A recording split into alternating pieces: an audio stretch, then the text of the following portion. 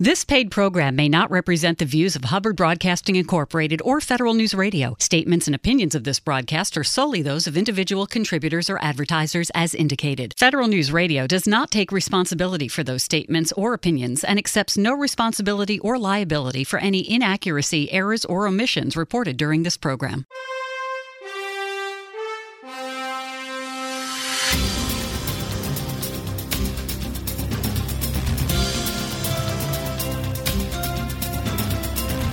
Welcome to the Business of Government Hour, a conversation about management with a government executive who is changing the way government does business.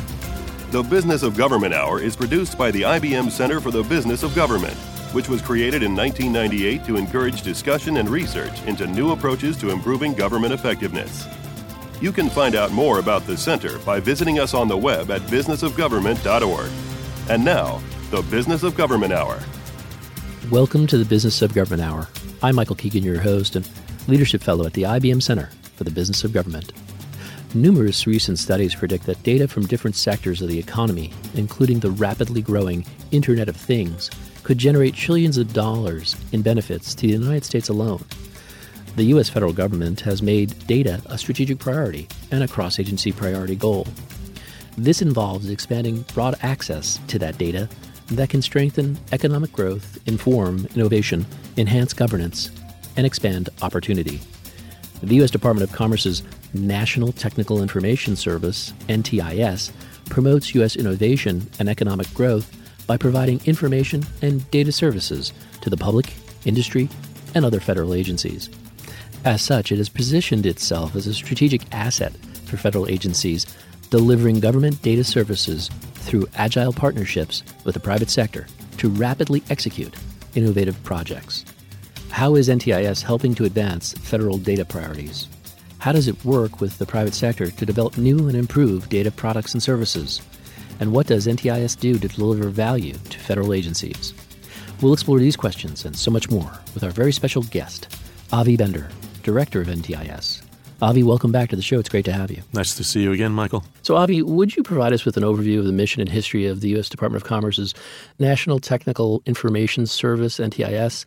How has its mission evolved to date? Well, first of all, we go back to 1945 under the Truman administration. People don't know about that. It's pretty amazing.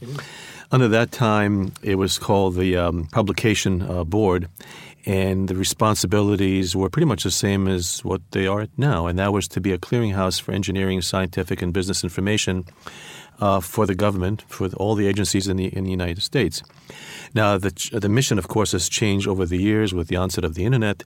We're also responsible for managing the limited access death master file for the Social Security Administration, managing a database for the Drug Enforcement Agency on opioid substances and controlled substances. And we continue to evolve these types, what I would call subscription services. But in the last couple of years, there's been a tremendous change in the marketplace with respect to big data. And at that point in time, Commerce changed our mission in 2016 to focus on big data and specifically to deliver greater value and insights to federal agencies on all those data to help them with driving economic growth and also to become much more effective and efficient in how they run their operations. So that's really been our new mission starting since 2016. We're off and running, and lots of good things are happening. So, with such an important mission that seems to be shifting in order to capture the trends that are happening today, how is NTIS organized? What's the size and scale of its operation? And more importantly, with such a unique mission, what kind of experts do you have on staff? We're about a 70-person organization. Most of the skills are centered around the customer. So we have project managers, we have data scientists, we have program developers who find new opportunities.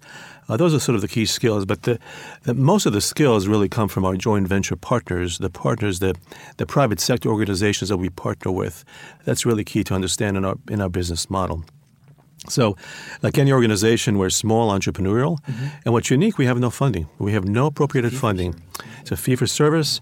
and we have a revolving fund, and we essentially have to generate revenue, if you will, to cover the costs. I'd like to transition to your specific role. Would you tell us more about your duties and responsibilities as the director of NTIS, and how does it support the overall mission of the department? Right. So I was hired in 2016 from the U.S. Census Bureau. My role is really to establish the overall strategy and the execution of that strategy to really move us into this digital data age in order to be able to deliver the valuable services that agencies need to solve mission-critical data problems. That's sort of my role. It fits very well within the Department of Commerce because Commerce as an agency for a long time has really been a big data organization with the likes of the Census Bureau, USPTO, NOAA. So our mission fits really very nicely within that, specifically because we're an enabler from a business perspective, not only to the Department of Commerce, but actually across other federal agencies. And again, we do all of this with the partners that we have in place.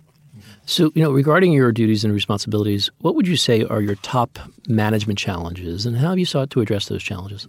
I think the biggest issue that I face is aligning strategy with execution. Mm-hmm. We have a good strategy of how to leverage this authority that we have to deliver valuable data services to federal agencies in conjunctions with our private sector partners. But in order to do that, you have to establish an operating model that is somewhat unique from anything that's been done before, and we may examine that a little bit later in our conversation. Relentless focus and execution. The other area is that we need to hire some key people. Now, although we're not a professional services model per se, we don't need to hire lots of people, but we do need to have a few individuals with a good mix of skills, as I mentioned, in project management, program development, data science. They have to be individuals with a passion, and they have to be individuals who are excited about not just doing a job, but delivering on a higher authority in a sort of a bigger mission. So that's an area that we continue to work on.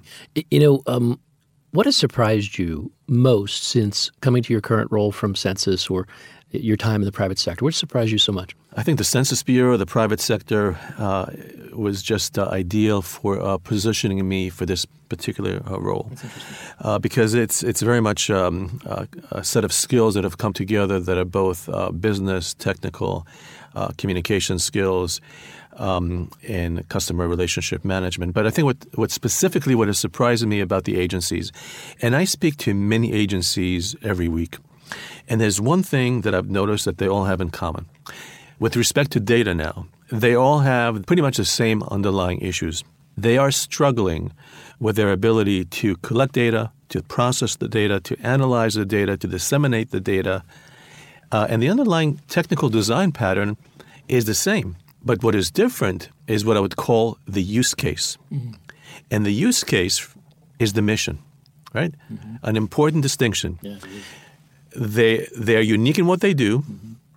The underlying technical capabilities that they require are pretty much the same. Mm-hmm. But the way they extrapolate and explain and create context for what they do is through their mission. And I view their mission from a technical perspective as a use case. We learned a little bit. We learned about the mission of NTIS. We learned about how it's organized, your role in it, some of the challenges and surprises you've had. And I'd like to learn more about you. Could you give us a little bit of an overview of your career path? I have a couple of degrees, and I'm not sure if any of them are related to what it is I'm doing. I started out with a Bachelor of Science in Biology. I then have a Master's in Oceanography, and then I did another Master's in Information Systems. Back in those days, it was just difficult getting the type of work that I was hoping to achieve in the government. Make a long story short, in the late 70s, I began my career as a local contractor for federal agencies. And interestingly enough, one of the first reports that I produced found its way to this National Technical Research Library that we manage at NTIS. Mm-hmm. Since that time, I then joined the federal government in the mid-1980s with the Nuclear Regulatory Commission. That to me was a tremendous move. It was a pivotal moment in my career in delivering public service and also in innovating.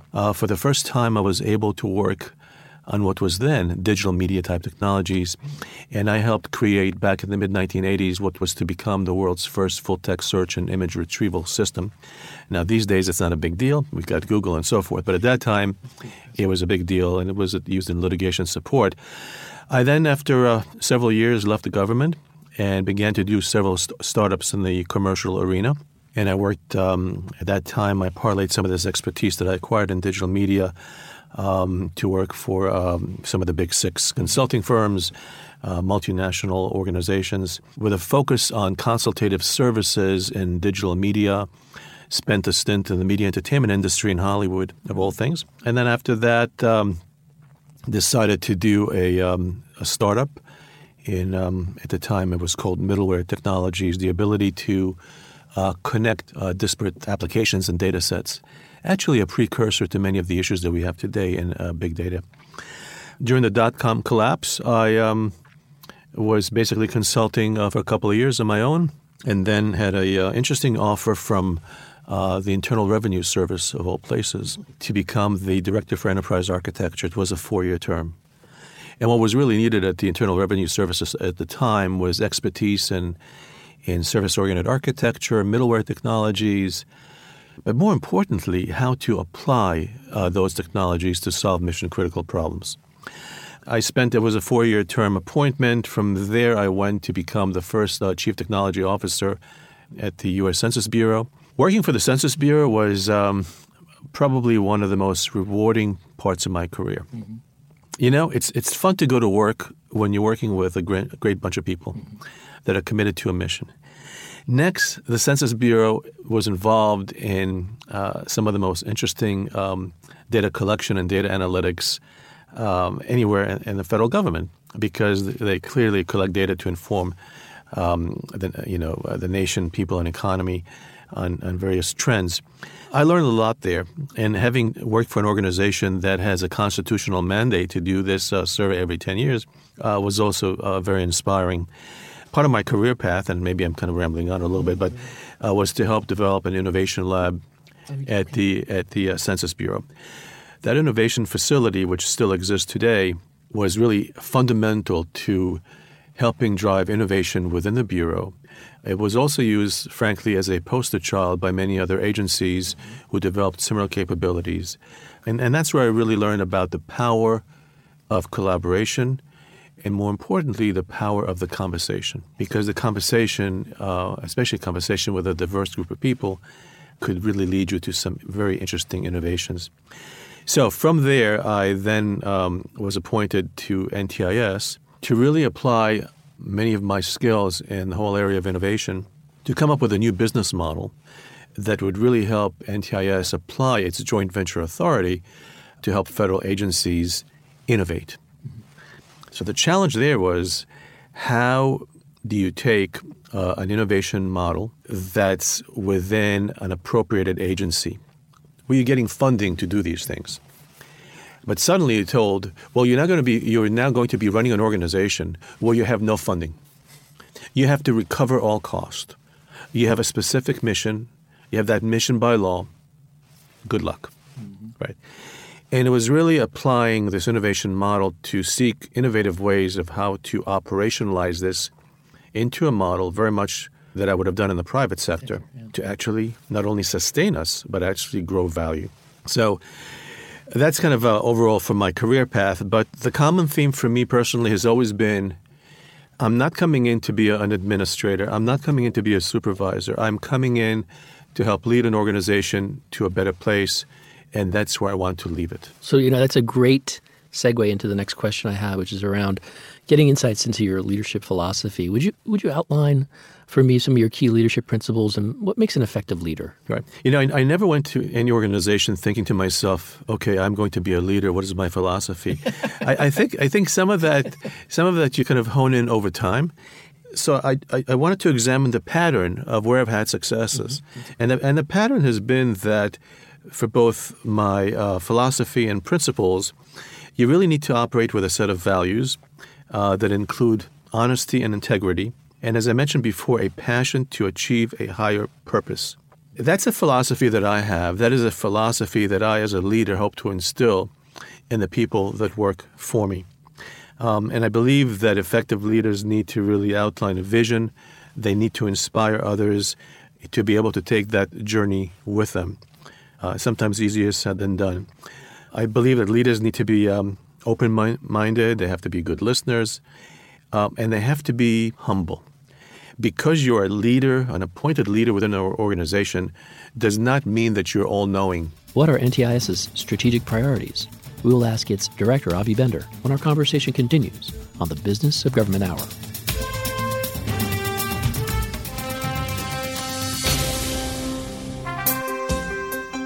The federal government can reduce costs while improving services by adopting private sector cost reduction strategies and technologies to achieve similar benefits in government.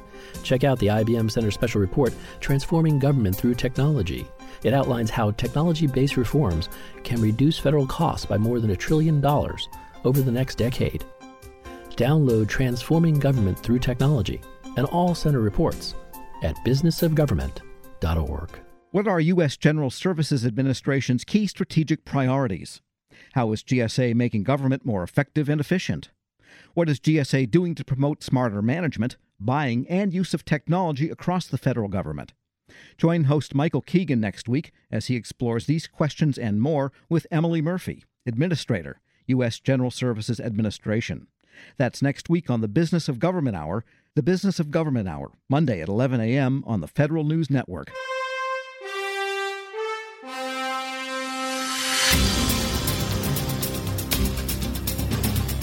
Welcome back to the Business of Government Hour. I'm Michael Keegan, your host, and my guest today is Avi Bender, Director of the National Technical Information Service, NTIS.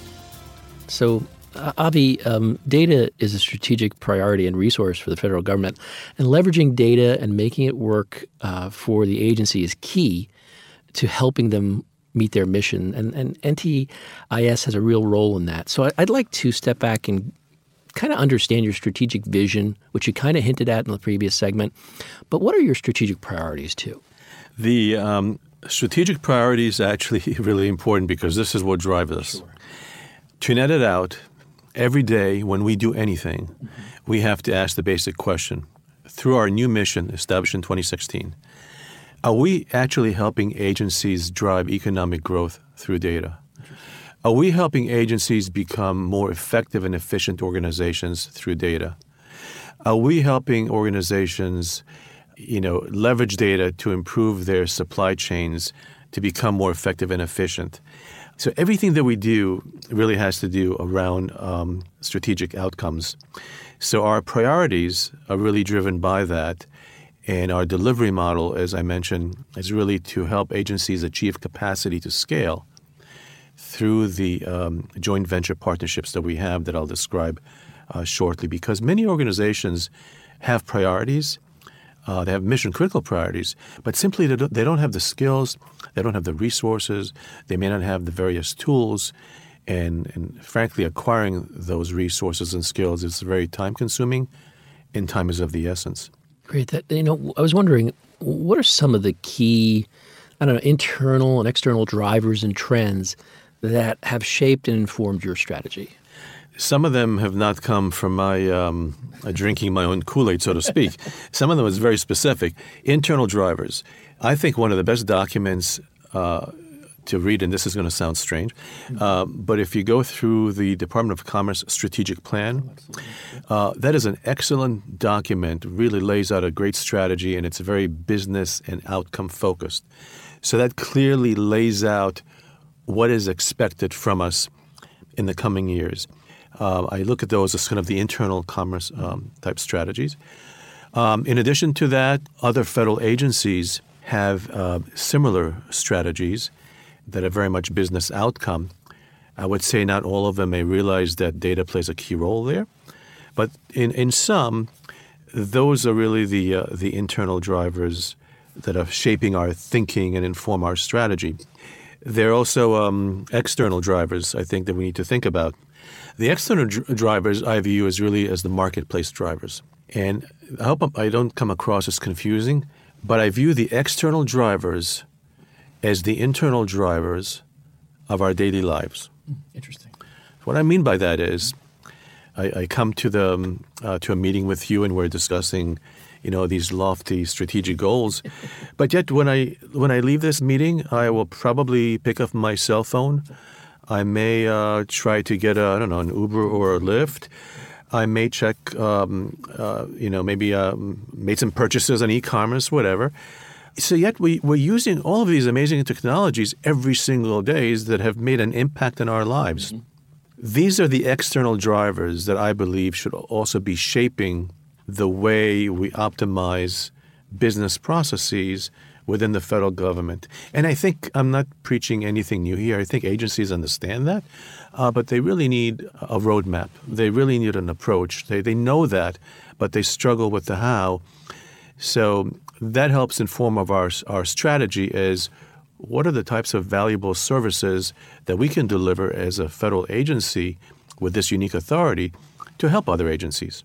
So would you tell us more about how your mission relates to the cross-agency priority or CAP goal of leveraging data as a strategic asset? So when the various CAP goals came out, I paid lots of attention to that because that clearly is what we need to be focused on. And then when I saw the specific CAP goal on data, I said, wow, this is our sweet spot. This is where we can really have an impact.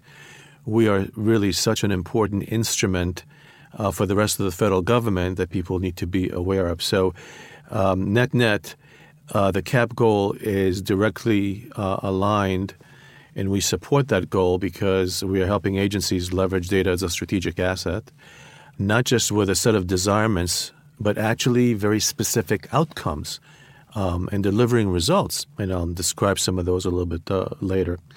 So again, many of the guiding principles of the CAP goals are very much in sync, and we're totally in support of that for both Commerce and other federal agencies. Speaking of the federal enterprise, whether it's your department or federal agencies in general, what are some of the common federal IT and data operational challenges facing agencies in these areas, and why are the current data supply chains not terribly effective?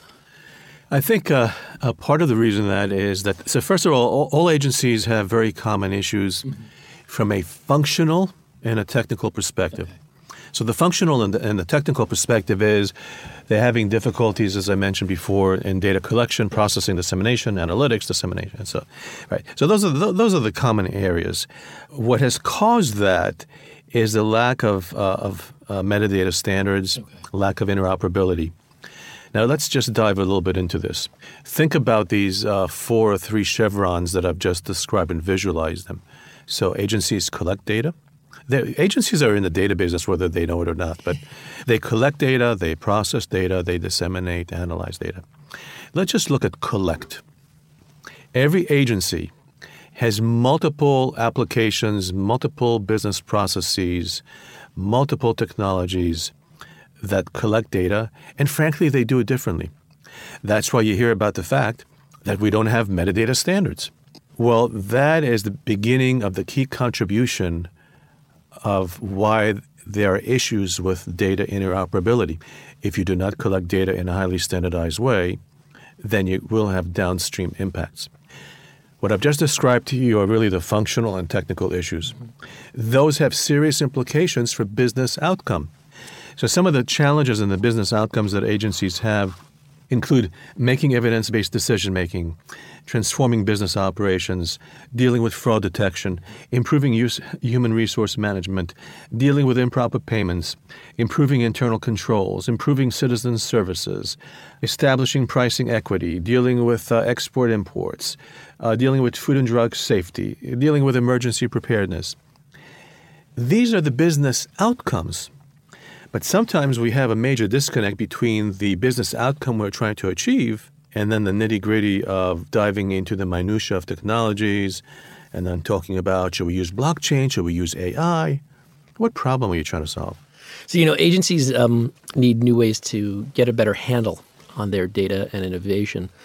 To that end, would you tell us more about NTIS's joint venture partnership? What does it do? And how does it help federal agencies innovate through data? That's really the beginning, kind of the secret sauce. We would not be able to accomplish some of the key successes that we've had without partnering with the private sector. So by law, we have an authority to enter into a joint venture partnership. And early in 2016, we had a Federal Register notice and solicited input from multiple organizations in both commercial, private sector, for-profit, not-for-profit, in very specific categories of data science and cybersecurity. Out of about 80 or so applicants, we narrowed it down to 31 really world-class organizations. These are the entities that we go to market with. They're the ones that really help achieve this capacity to scale. So the NTIS Joint Venture Authority, I view that as a valuable Department of Commerce asset. It's allowing us to work with the private sector firms in ways that are not possible under the FAR, Federal Acquisition Regulation. It's founded on collaboration between government and the private sector. And the partnerships that we have are inherently flexible, scalable, and powerful. And this authority allows us to innovate in the delivery of government data and data services. And I will get a little bit later on as to how we actually do this, but it's really through this authority that we're able to deliver services. And I would also mention that this is not a what I would call a typical professional services model. In other words, there are other organizations that are able to deliver, data services, but typically you have to hire the right people. You have to get the right tools. You have to have the right operating environment. And when you have mission-critical requirements out there, under the president's management agenda and initiatives, you have to react very quickly. And frankly, the government doesn't react quickly. There's just a lot of inertia that's built in. So this is a new operating model that allows federal agencies to achieve this capacity to scale. So as a follow-up, perhaps you could share with us some of the agencies, how this program helps them in what specific ways. Now, maybe some of your success stories here, and then what's next for the joint partnership? So we've had a number of success stories, and I'm really proud of the fact that everything it has something to do with a national outcome. Okay. For example, we have worked with the Department of Homeland Security, U.S. Citizens and Immigration Services, helping them a couple of years ago, actually, on the E-Verify system. The outcome, improved verification of employment eligibility through enhanced data analytics, decreasing the time it takes employers to enroll in the E-Verify system, improve the timeliness of data collection and quality. And about a year ago, we measured results. We achieved 30% decrease in case status verification, and employer time to enroll decreased by 46%. I'm emphasizing specific, measurable business outcome. For the Office of Personnel Management, we're helping them with USA Jobs, improving access and security and enhancing customer service through data analytics, frankly enabling a more efficient use of the data that's available to them, HR data, quantitative and qualitative analytics. It improves transparency of the OPM recruitment and hiring process throughout the customer experience. This project is midstream and still in process. We have developed a tremendous specialty, given predictive analytics and machine learning, supporting a number of Office of Inspector Generals that I won't name specifically, but we're helping them deal with fraud detection, waste and abuse, and for the FDA, working on health and safety, delivering mission-critical health and safety data during national emergencies. When you look at the president's priorities and some of the areas where we've needed support, key areas that have been identified that really need some help: responding to natural disasters, ensuring food safety and medicine, managing the U.S. immigration system, helping find ways to strengthen the economy, ensuring access to health care. So I emphasize here that these are not some discrete little projects. Everything that we do, if it does not have a national outcome, we probably will not be engaged. You also asked me the question about kind of what's happening next. Yes, sir. So the nature of what we're doing continues to expand in both content and business outcome. I can't mention the specific agencies at this point right now, but we are going to be working on national issues around privacy and disclosure. We will be working on global health issues with other agencies that have a global reach. A big area for this administration, and there are two organizations that we'll be working with very shortly, have to do with technology transfer. The federal government makes an amazing amount of investments in open source and other capabilities. So these investments are made with taxpayer money. Ultimately, I think the government is looking for more effective ways to transfer that technology to the marketplace. So we will be working on more of these exciting projects. And in the course, continue to surface more and more opportunities as agencies begin to realize that, hey, these guys really have a unique model here. A question I had for you was, with the change in your mission in 2016, and now all the things you're doing under your leadership, how have you moved NTIS into the role of a trusted advisor in all that is data for the federal agencies? Right. So, trusted advisor, that is really key. And I know as I was on the buy side as well as a Fed, and I was on the sell side. So when some agencies hear trusted advisor, it's like, okay, here we go again. Another trusted advisor is coming in here. And then the explanation, well, we're this, we're that, we're truly neutral, we're vendor neutral. The bottom line is there are lots of trusted advisors, but I think we have been building trust because, first of all, we're working with feds to feds, and we're not asking for you to trust us. We have built trust through delivering business outcome for a number of federal agencies. So we are getting what I would call kind of some repeat business, if you will. And we've been establishing, a good reputation. And some of that trust actually happens at the very onset of the project, which I will go through later. But trust begins, without being too cliched, with the first handshake. Mm-hmm. It's really begin with that understanding of the client, of sitting with them, having that important conversation. That's really the beginning of the process. But after that, you have to deliver. How does NTIS deliver value to federal agencies? We will ask its director, Avi Bender, when our conversation continues on the Business of Government Hour.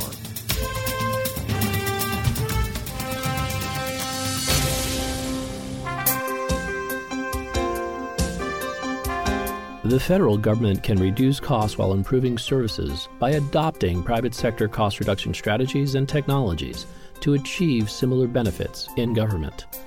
Check out the IBM Center Special Report, Transforming Government Through Technology, a companion piece to a more detailed report by the Technology CEO Council. That report outlines how technology-based reforms can reduce federal costs by more than $1 trillion over the next decade. Driving change in the federal government requires more than new policies or the infusion of new technologies. It requires a sustained focus on implementation to achieve positive and significant results. This IBM Center Special Report provides a roadmap for government leaders to do just that. Download Transforming Government Through Technology and all IBM Center reports at businessofgovernment.org.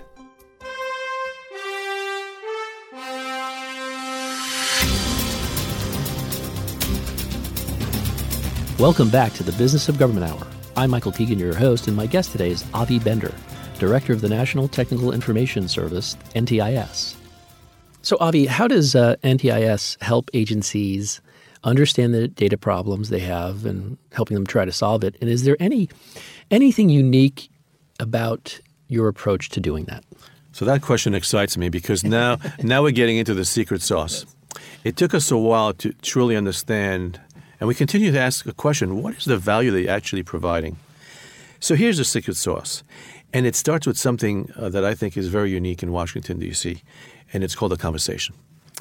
And when you have the conversation. So here's the way it works. I and the staff meet with federal agencies that have mission-critical data priorities. And it may not be a data priority per se, but they may need to achieve a business outcome that has a data priority behind that. And the very first thing we do as a trusted advisor is spend a little bit of time with them to understand, what is the problem? What are you trying to solve? They may come back to us and say, well, listen, there's got to be a way to leverage AI, machine learning, blockchain, all these emerging technologies so we can do a much better business. And then we say, well, let's kind of pause for a second. Let's just get to what is it that you're trying to accomplish. Let's first discuss your agency's strategy. What are the critical success factors that you have to achieve as a business to meet the strategy? What are the underlying business requirements to help get you to that? So please don't talk to us about functional and technical requirements.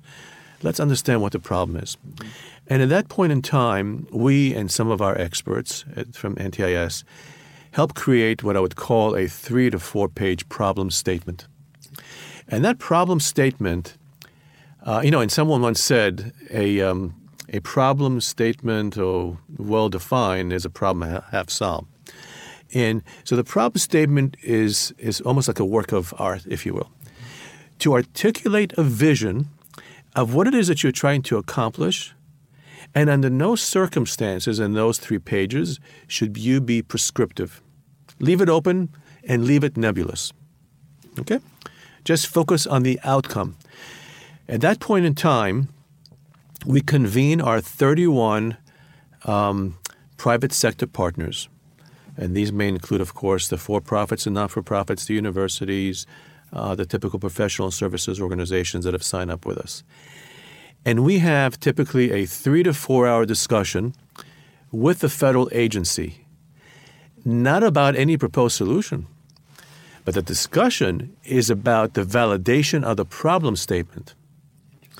Now that, I'm telling you, is a mind-blowing experience, because the typical approach is a federal agency says, we have a problem.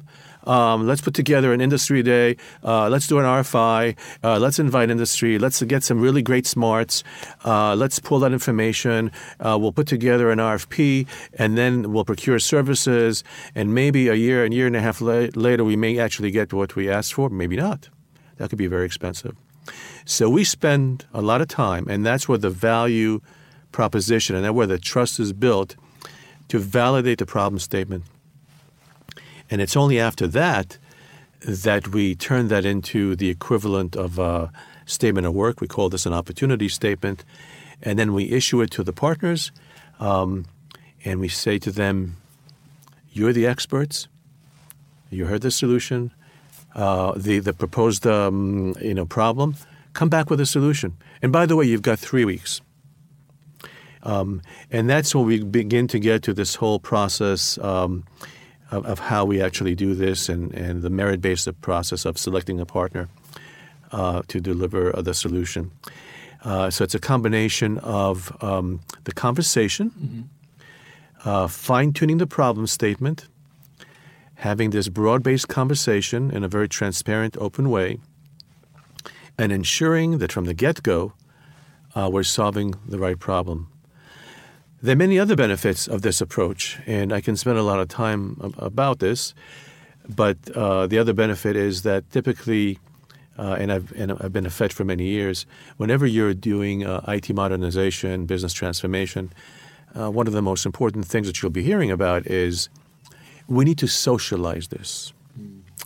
We need to really take this approach and socialize this with our stakeholders.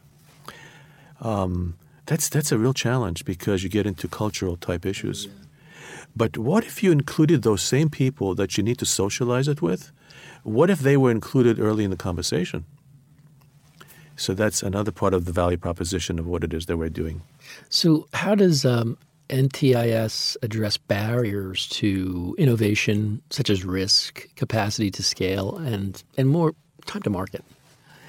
The way we address this is built into our business model, because the way we execute an agreement is it works like this. We, NTIS, have an interagency agreement with the agency. The partner or partners that we select work for us as subs.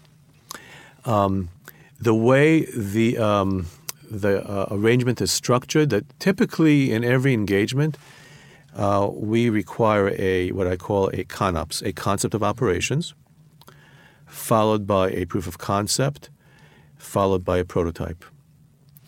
because this is not a contract, the agency at any point in time can basically say, we're not happy with what we're seeing, we're getting out of this.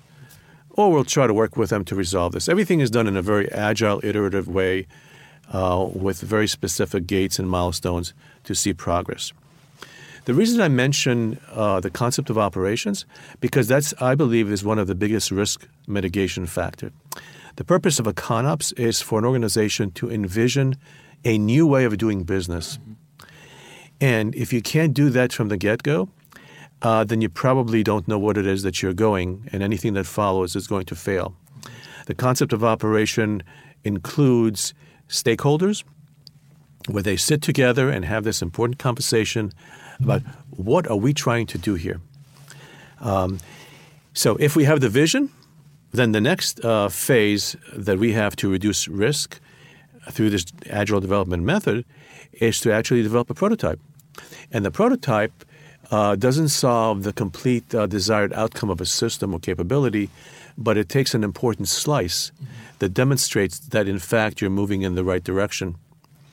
And that allows the stakeholders, the agency, the partner, and us to know, are we headed in the right direction? Are we addressing the risk? Great. Let's move on to the next step. So, Avi, how do data insights drive supply chain innovation? Right. So supply chain innovation, just to maybe back up just sort of a little bit, when you hear about supply chain, it's a term that typically is used in the sort of commercial marketplace, and there are various systems out there that are being sold for supply chain. So let me relate this to the federal government. I believe that every single agency, whether they know it or not, have a supply chain. Mm-hmm. The outcome of a supply chain is to deliver products and services to citizens. And with respect to data management across agencies, these agencies are busy collecting data, they're processing the data, they're analyzing and disseminating the data. And think about the underlying processes that have been built over time and the required application layer to support that, and then the required infrastructure to support that. And then the conversation gets off tangent about, well, we need to become more efficient and move to the cloud. No, I actually believe that you need to become more efficient and figure out what business you're in before you move to the cloud. So the way you gain insights is that it's not enough to collect data in a warehouse, to describe the processes. It's actually not enough to do diagnostics and nice data visualizations. You need to be able to take it to the next level and be able to predict an outcome and then to prescribe an outcome.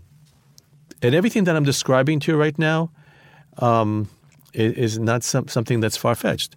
We see it every day. This goes back to my comment about internalizing internal strategies. Credit card companies. I sometimes go overseas, I make a charge, and then all of a sudden I get a call saying, was this authorized? How do they know that? What are the pieces they put together to figure that out? At this time of year, we usually have major weather activity and hurricanes and storms.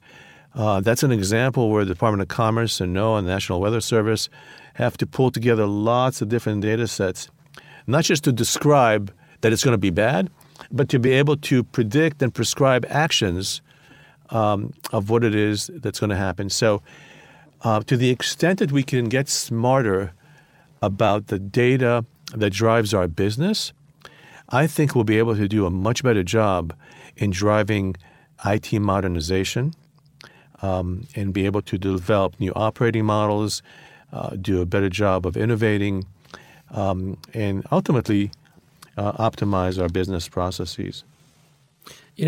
Leveraging blockchain, AI, predictive analytics technologies are potentially transformative for federal agencies, and it's sort of a maturation level.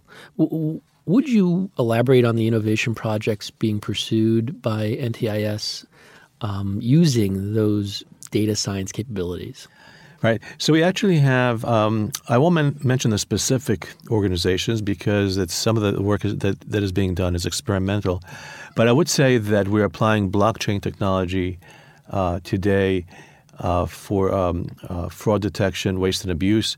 We're applying it to pilot mobile platforms for mission-critical data for national emergency, having to do with medical food when you have major floods, and deliver that information directly to the field. We need to be able to provide direct to the public accurate science-based information addressing medical emergencies. And that's where we're using lots of advanced techniques in data science. We're also working on human resources to try and optimize workflow processes that are really sort of legacy systems that truly need to be changed, and to create a much better trusted network and a trusted identity so that employer records don't have to be scattered throughout the place. So sometimes blockchain technology can be applied there. Predictive analytics, machine learning, we're using throughout with many organizations. So I would say these technologies do have a promise. We are deploying them. I think they will be deployed. Robotics and machine learning, AI will be deployed much more in the federal government in the months and years to come. I would just caution agencies not to be too enamored with the technologies, but first try to fundamentally understand the problem that you're trying to solve before you make that leap. How does NTIS work with the private sector to develop new and improved data products and services? We will ask its director, Avi Bender, when our conversation continues on the Business of Government Hour.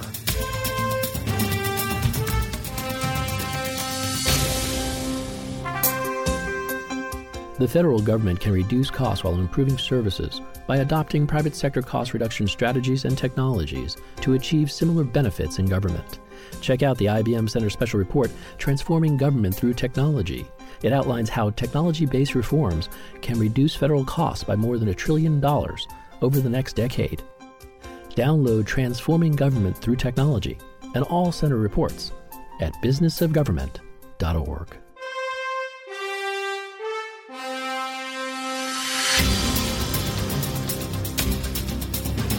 Welcome back to the Business of Government Hour.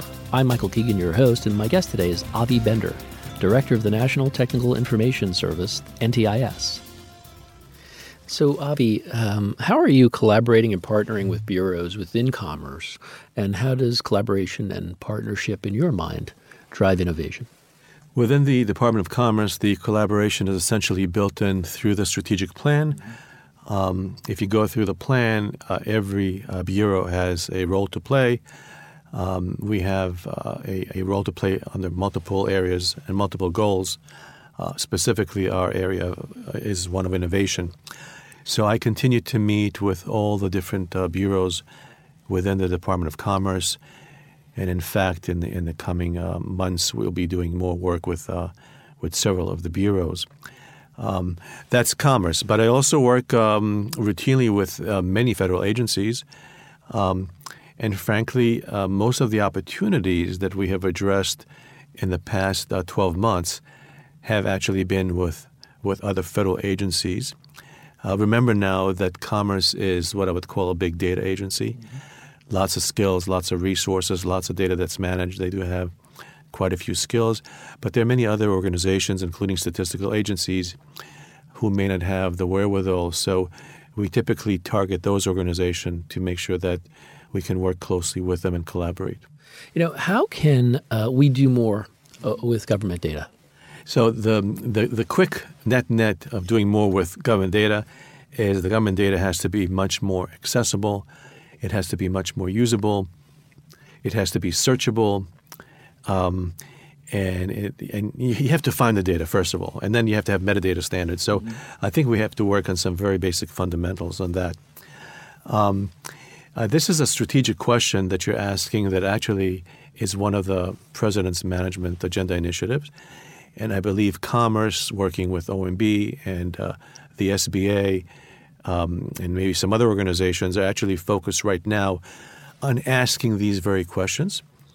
They have published some preliminary reports, and they provide some really valuable guidelines as to what's needed. Having said that, as we speak, for the last several years and beyond, agencies continue to produce economic indicators. They continue to produce national weather data. So work is being done, but I think so much more can actually be accomplished. So how can federal agencies combine more data, leverage more emerging IT technologies, and develop more powerful analytical capabilities? So right now, agencies, I can see in my conversations with them, are struggling in that arena. From a technical perspective, they are looking for different ways to publish the data, to maybe develop application programming interfaces so it's easier to consume the data by others. They're trying different things. But as I mentioned before, it's always this issue of capacity to scale. I don't have the resources. It's not just about my data. It's actually about the data with other agencies, because the power of this data is when you connect it with data from other agencies. So I really believe that in the coming years, and maybe even sooner than later, there will be a strong recognition that you hear a lot about shared services. Maybe there's a requirement for shared services to create a government-wide enabling platform to help agencies to leverage that so that they can do a much better job of both documenting, collecting, processing, analyzing data, disseminating data. And if they're able to get access to some capabilities like that, and we can make some broad-based investments, then these agencies will be able to focus on their mission. They'll be able to look at their strategic plans. They'll be able to deliver business outcomes, and they'll be able to address the critical success factors that drive their agencies. And maybe, and I hope people don't get this the wrong way, but maybe get out of what I would call the IT infrastructure business that really sucks a lot of resources and energy. And the conversation needs to change. Transitioning more to the future, Avi, would you give us a sense of some of the key trends and innovations within your area? So the first thing when you ask a question like that, the first thing that people expect is, talk to me about blockchain, AI, and all this. Yeah, I can rattle through all the buzzwords. Sure. And 5 years ago, if we had this discussion, we were talking about moving to the cloud. But there is a silent trend, and there's a silent innovation that needs to come to the forefront. And I believe that is innovative acquisition. People know trends. People understand emerging technologies. Agencies are saying basically, help me get the work done. And there are instances where I believe where the federal acquisition regulation, the FAR, is ideally suited. The FAR is ideally suited when you as an agency, I believe, know specifically what it is that you're trying to accomplish. You can do a great job specifying the services that you need. You can specify the products. You have written an exceptional RFP, and now you need to go out and compete. But sometimes you really can't contract innovation, right? You can't write a contract for innovation. So you need to have other acquisition instruments in place.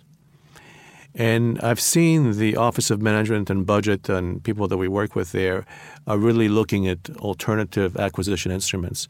So you hear a lot about other transaction authorities. You hear about the joint venture authority that we have to partner with the private sector. Of course, you have grants. You can do grant challenges. There are lots of ways to mitigate risk, do agile development.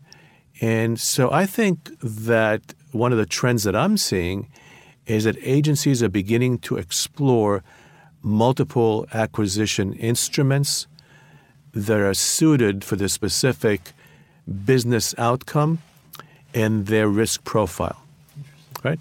So I'm not going to tell you about all the future trends. I have some visions about that. let me just focus on the real stuff of how to get stuff done. You're shifting mindset almost. It's a shift in a mindset. I think it's a shift in a mindset because in order to make a decision about which instrument to use, you have to have that important conversation up front. That was great advice. And I want to ask you another follow-up on advice. What advice would you give someone who's thinking about a career in public service? The first thing I would say, go for it. I think public service, the reason that I've stayed in public service, I spent half my time in the commercial and now in the public service. I didn't come to public service to make a lot of money. I've stayed in public service because I found that to be extremely gratifying. For me personally, it provided incredible opportunities to address and help solve national problems through data and other mechanisms, and to truly have an impact. So that's, I think, is really very important. And I've noticed many individuals coming out of school, people in the Presidential Innovation PIF program and others, they really have very nice characteristics of what you look for, people that are energized, that have a passion to really make a difference. So quick answer is go for it. Now, let me caveat that with my personal experience. For me personally, it was very beneficial to begin my career in the private sector. It helped me learn what I enjoy doing and what I don't enjoy doing. And it gave me a certain perspective. I then went to the federal government and in the 1980s with the Nuclear Regulatory Commission, and I absolutely loved the 6 years that I spent there because I was able to actually innovate and make a difference. But then I went to the private sector again, and as I mentioned earlier in our talk, I went back to the government. I think that mix of private sector and federal is really important because the private sector does help you hone your skill on how to compete in a dynamic marketplace, how to apply consultative sales. And people see sales as a kind of a negative connotation, but you need to be able to sell both in the private sector and in the federal government and do a much better job of communicating. I think you begin to build some capabilities to become much more politically astute in how you manage relationships and how you sell to the top. You begin to formulate a strategic vision of what it is that you're actually trying to accomplish. And the private sector will help you really hone in your capability about focusing on what's right and what's important and what's superfluous, where you shouldn't be spending a lot of time. So I think it's really a mix of both. And for me personally, it's been a highlight of my career. Thank you for coming in today. It's good to see you again. But more importantly, I'd like to thank you for your dedicated service to the country. Thank you, Michael. It's been a pleasure working with you and seeing you again. This has been the Business of Government Hour, a conversation with Avi Bender, Director of the National Technical Information Service, NTIS. Be sure to join me next week for another informative, insightful, and in-depth conversation on improving government and its effectiveness. For the Business of Government Hour, I'm Michael Keegan. Thanks for joining us. This has been the Business of Government Hour. Be sure to visit us on the web at businessofgovernment.org. There you can learn more about our programs and get a transcript of today's conversation. Until next week, it's businessofgovernment.org.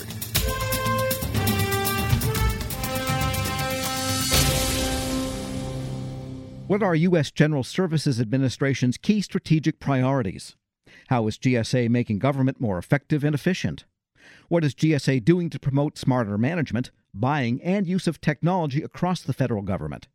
Join host Michael Keegan next week as he explores these questions and more with Emily Murphy, Administrator, U.S. General Services Administration. That's next week on the Business of Government Hour, the Business of Government Hour, Monday at 11 a.m. on the Federal News Network.